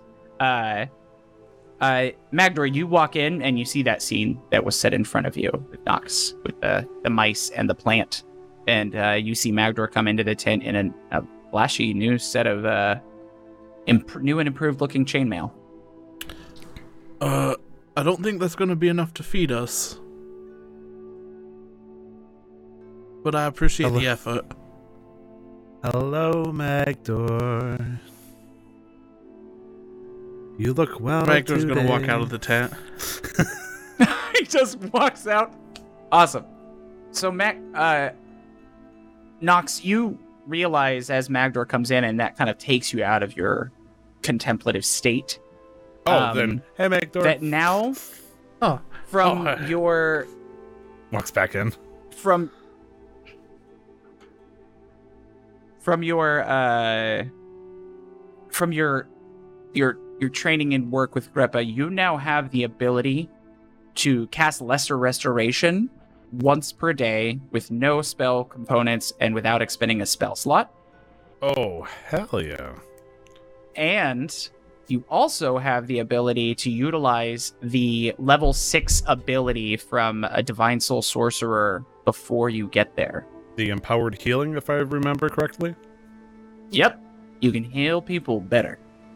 And you can do things like remove poisons and conditions. Cool. So we won't have to go kill some Yetis in order to heal wolves. Wow. Thank you. Wow. You're welcome. And now, quickly cutting back to our friend in the, the arena of sorts. Your brother says, all right, now close your eyes, and I want you to think on how you felt when the energy of the storm giants and that of the hill giants was... Because I know you felt the energies as we fought. Yes? Yes. Think about them. Focus on them. The pain, also the magic. Try to push past the pain into what it felt like to channel that energy. Because even if it was moving into you, you were channeling in it. Even if you felt the hardness of my skin as I was sturdier from the magic of the hill giants, you felt the energy and the strength within, and you were connected to it. So I'm going to go ahead and, because I believe that Rune Knights are intelligence-based as a subclass, right? Yes. Okay, so I need you to make an intelligence check with your proficiency. And because you have a master there helping you, you have advantage. Oh, okay. 14. And twice. Oh, twice? Sorry, I didn't hear the twice part. Oh, I didn't say that. That's my fault. Okay. That's why I added it. 11. 11. Great. Just needed a 10. Wonderful. You sit there and you, in the darkness behind your eyes, because your eyes are closed, it's dark. You feel the different colors of energies, one being kind of like an earthy brown tone, the other one being a very bright bluish light, coalesce in 2 kind of spaces where your eyes would be, like right in front of you. Whoa, just hit the camera, sorry. And as you've sat there for a while, you don't know how long, focusing on these energies, you hear your brother's voice kind of like cut in as if you were separated from the world for a moment, kind of distant and then closer until it sounds like he's just sitting in front of you like he was. And he says, "Open your eyes, brother." Paul opens his eyes. And in front of you, floating in the air, around each other as if orbiting a small, tiny planet, are 2 runes. And he says, "You coalesce those with your very thoughts." Unfortunately, that's one thing that can only be done once. 2 at a time, that is. But if you meet a master who knows them and is not your first master, or you're able to somehow just find a rune that was abandoned or lost, you may be able to infuse that into your repertoire of abilities that are given to you from the runes. Now, the runes can be placed wherever you want. You have a friend who is very, very good at forging. I think he may rival Father in his ability to do things with weapons and armor. He may be able to infuse these and attach them to armor or weapons if you would like, as I have done with my pommel on my sword for the storm and the which I guess is Uvar, the Uvar and the Eld runes. Now you have the Uvar and Eld runes yourself, and may infuse them where you like, how you like. And my brother Rise as a rune knight. Vol, right? So, and also just to be clear, I don't know if you just mix it up, but Hill. Oh, sorry, here. Hill. Yeah, sorry, yeah. Haug. It's the Haug and the Haug and Uvar. Yeah. Okay. Yeah. Vol will. That's my bad. No, just making sure that maybe anyways, Vol, You Rise. failed. Slowly. I got something I can't change it now. Yeah. Vol stands up. Maybe more. Maybe more lost in thought because this is all very new, and maybe it's the first time he's ever felt magic in such potency around him, or like that he can actually feel whatever the form this magic is. It's very raw, for sure. Yeah, so he's just more. He's like he'd probably be very cautious right now, despite seeing how capable his brother was with using it and controlling it. Right now, he's very cautious about what he'd be able to do with it because. Are you trying to hide that at all, or is it just like silent, like kind of like looking around and thoughtfulness? Yeah, just sort more. Of thing? Yeah, like he wouldn't try to hide it, but he's not like freaking out or panicking. Like the caution comes from seeing, or at least his experiences with Nox's like destructive capabilities. Right. He's not. And seeing that a little bit, he's not super hyper aware of other people's abilities or feelings, but he is your brother. And that didn't change. And he sees it on your face and says, "Come, let's walk. Ask me any questions you may have. Because, brother, you are more adept at this than I was. I didn't even land a blow when I fought my master. Well, I got lucky. It was all that time on the road. And you got me right here. Look at this. I'm gonna have to have Greppa heal it. It's quite the wound." As he's bleeding profusely on the ground. His he's intestines are covered it hanging up. out. He's covered it up, stopped the bleeding, but it's still like, it's a nice wound. Like, you got him good. I picked up a few tricks. Figured I'd give it my all at least. So it would seem. And as he puts his arm around your shoulder, he starts to lead you back towards the village and says, "What questions do you have? I want to sate the uneasiness that you have. It's not hard to read it." No questions, more so just magic.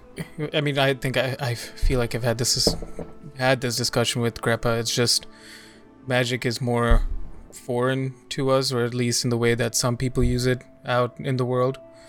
And I'm just cautious on. Do you doubt yourself when you move through a forest? No. It's the same with the runes. Hmm. Trust the runes to be as they are, and they will be. The forest is the forest. You know the forest. You know how to move through it. You know how it lives, it breathes, the animals move through it. It is common and natural to you. As a rune knight, You coalesced these stones with your very will. These would not exist if your will was not strong enough, and it was. I suppose then, Trust yourself, and you will be fine. suppose then it's just new. It'll take me some time. Yes, But not too long because for sure. we've got things to deal with. We absolutely do. And your trials are not yet over. Each one of you was sent to somebody to learn something new, to be imparted some sort of skill that may be able to help you in the future in the fight against this dragon and the frost giants, but also in your future endeavors past that. We want to help you past that. As you're helping us is wonderful, we cannot be so selfish as to think that helping you will only help us. Hopefully it will help many.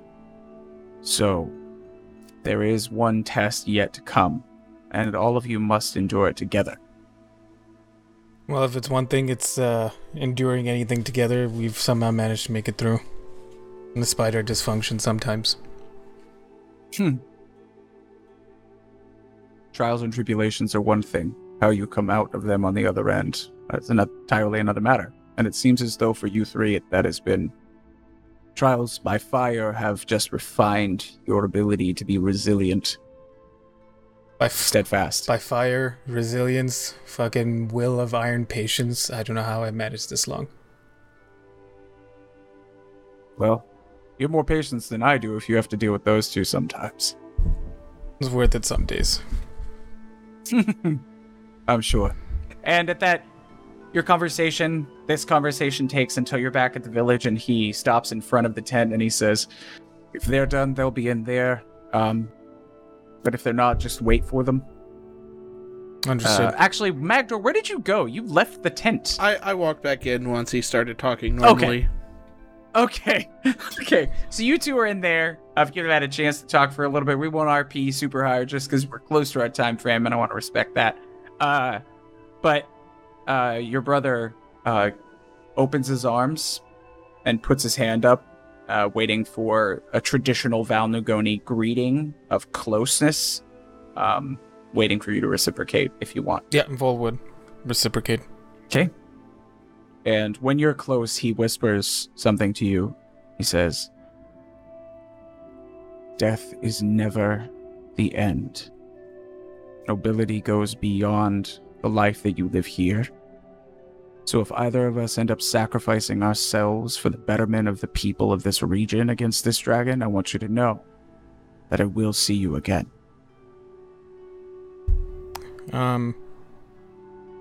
Vol would probably just nod. He doesn't have much to say to that. Does not respond, but yeah. He says, you were always quiet. I appreciate that about you.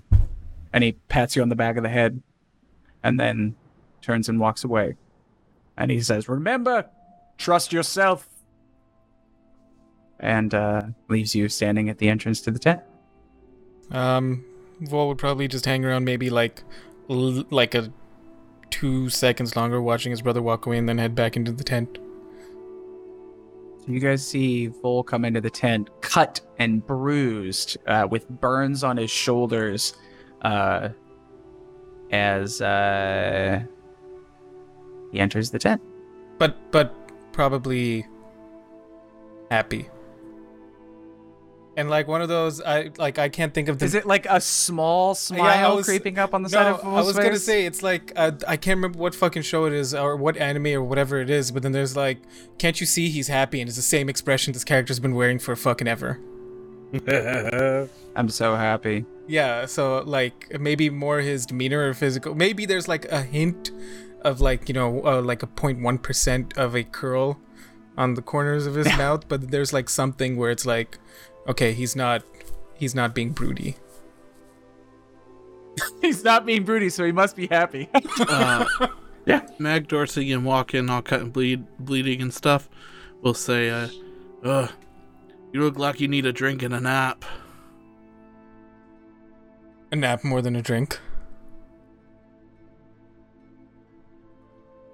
So that All right. progress, so that I can get my health back mechanically. That would be nice. Vol's not gonna have too much to say, really. Not right now. He's still, his head's fuzzy, and he's just gonna kind of like just sit on his bed. Yeah, just kind of like thinking away, lost in thought a little bit. Nox is... As you all sit in the tents? Oh, yeah. Nox, sorry. No, it's okay. I mean, Nox is just sitting there acting like Mother Nature over here with, 20 feet of hair just around them. Like, they look aesthetically just like Mary, just super long beach blonde hair and a bunch of mice in a potted plant. And just sitting there like in the Zen state, like they probably, hit a doobie or something like that. Just, I understand now. I now have gained the power to make Magdor sober.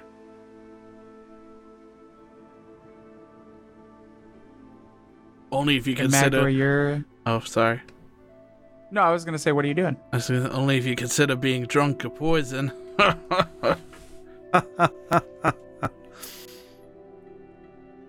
And Hector's gonna pass out drunk. From the other side of the tent, as he laughs and kind of lays down a little bit, all of you in the tent together, you hear a voice that is obviously the chieftain, Goruk, from the other side, and he says, in an hour or so, can you all come to my tent? There's one trial yet for you all to meet. Okay, you don't need to respond. If you don't come, you don't come. Okay, bye. And you hear his large footsteps walk away. Did he just treat the tent door like a voicemail? I mean, he just announced. Well, it's not uncommon. I'm pretty sure if we ever camped out, I've done that before too. It's not like these are thick walls. They're not gonna hide all the sound. What happens if we weren't in here, though? I mean, But- we've just been talking to a tent door. But he probably knew that we were in here because, I mean, Draws back. Greppa's alone. yeah, and Magdor was training him, so Craven, go call All right. him an affirmation so he doesn't worry about it. He's gonna think about it. And he flies up to the center of the area where he could fly out, calls in the direction that the voice was coming from. And next time we come back to Casual Quest Masters, we will find out what happens for the final part of your trial. And yeah, Yeah. that you have to do together. Oh shit! Really? Yeah, All right. Well, shit. the triumvirate comes together. Ooh, I like that. You can find me on Twitter at 2timestyler. you can find me on Twitter at LR11th, all letters, one word. Glenn, where can we find you? I don't know who else. You can find me on Twitter at Glenn Houston. GL, 2 N's with the Glenn, and Houston looks like Huston. What about you, Brandon? You can find me on Twitter at Zigzagoon. That's it. Cool. We are a part of Casual Master Quest, a podcast network dedicated to giving you the video games tropes and other fun facts that you deserve. You can find the show everywhere you can Google and on Twitter at CMQ Network. That was Nick as Kratos. That was Brandon as Thor. That was Glenn as some super powerful grandma / brother / father / other people. And, of course, me as Rapunzel. We'll see you next week with another session of Casual Quest Masters. And don't forget to never stop the quest. Bye-bye.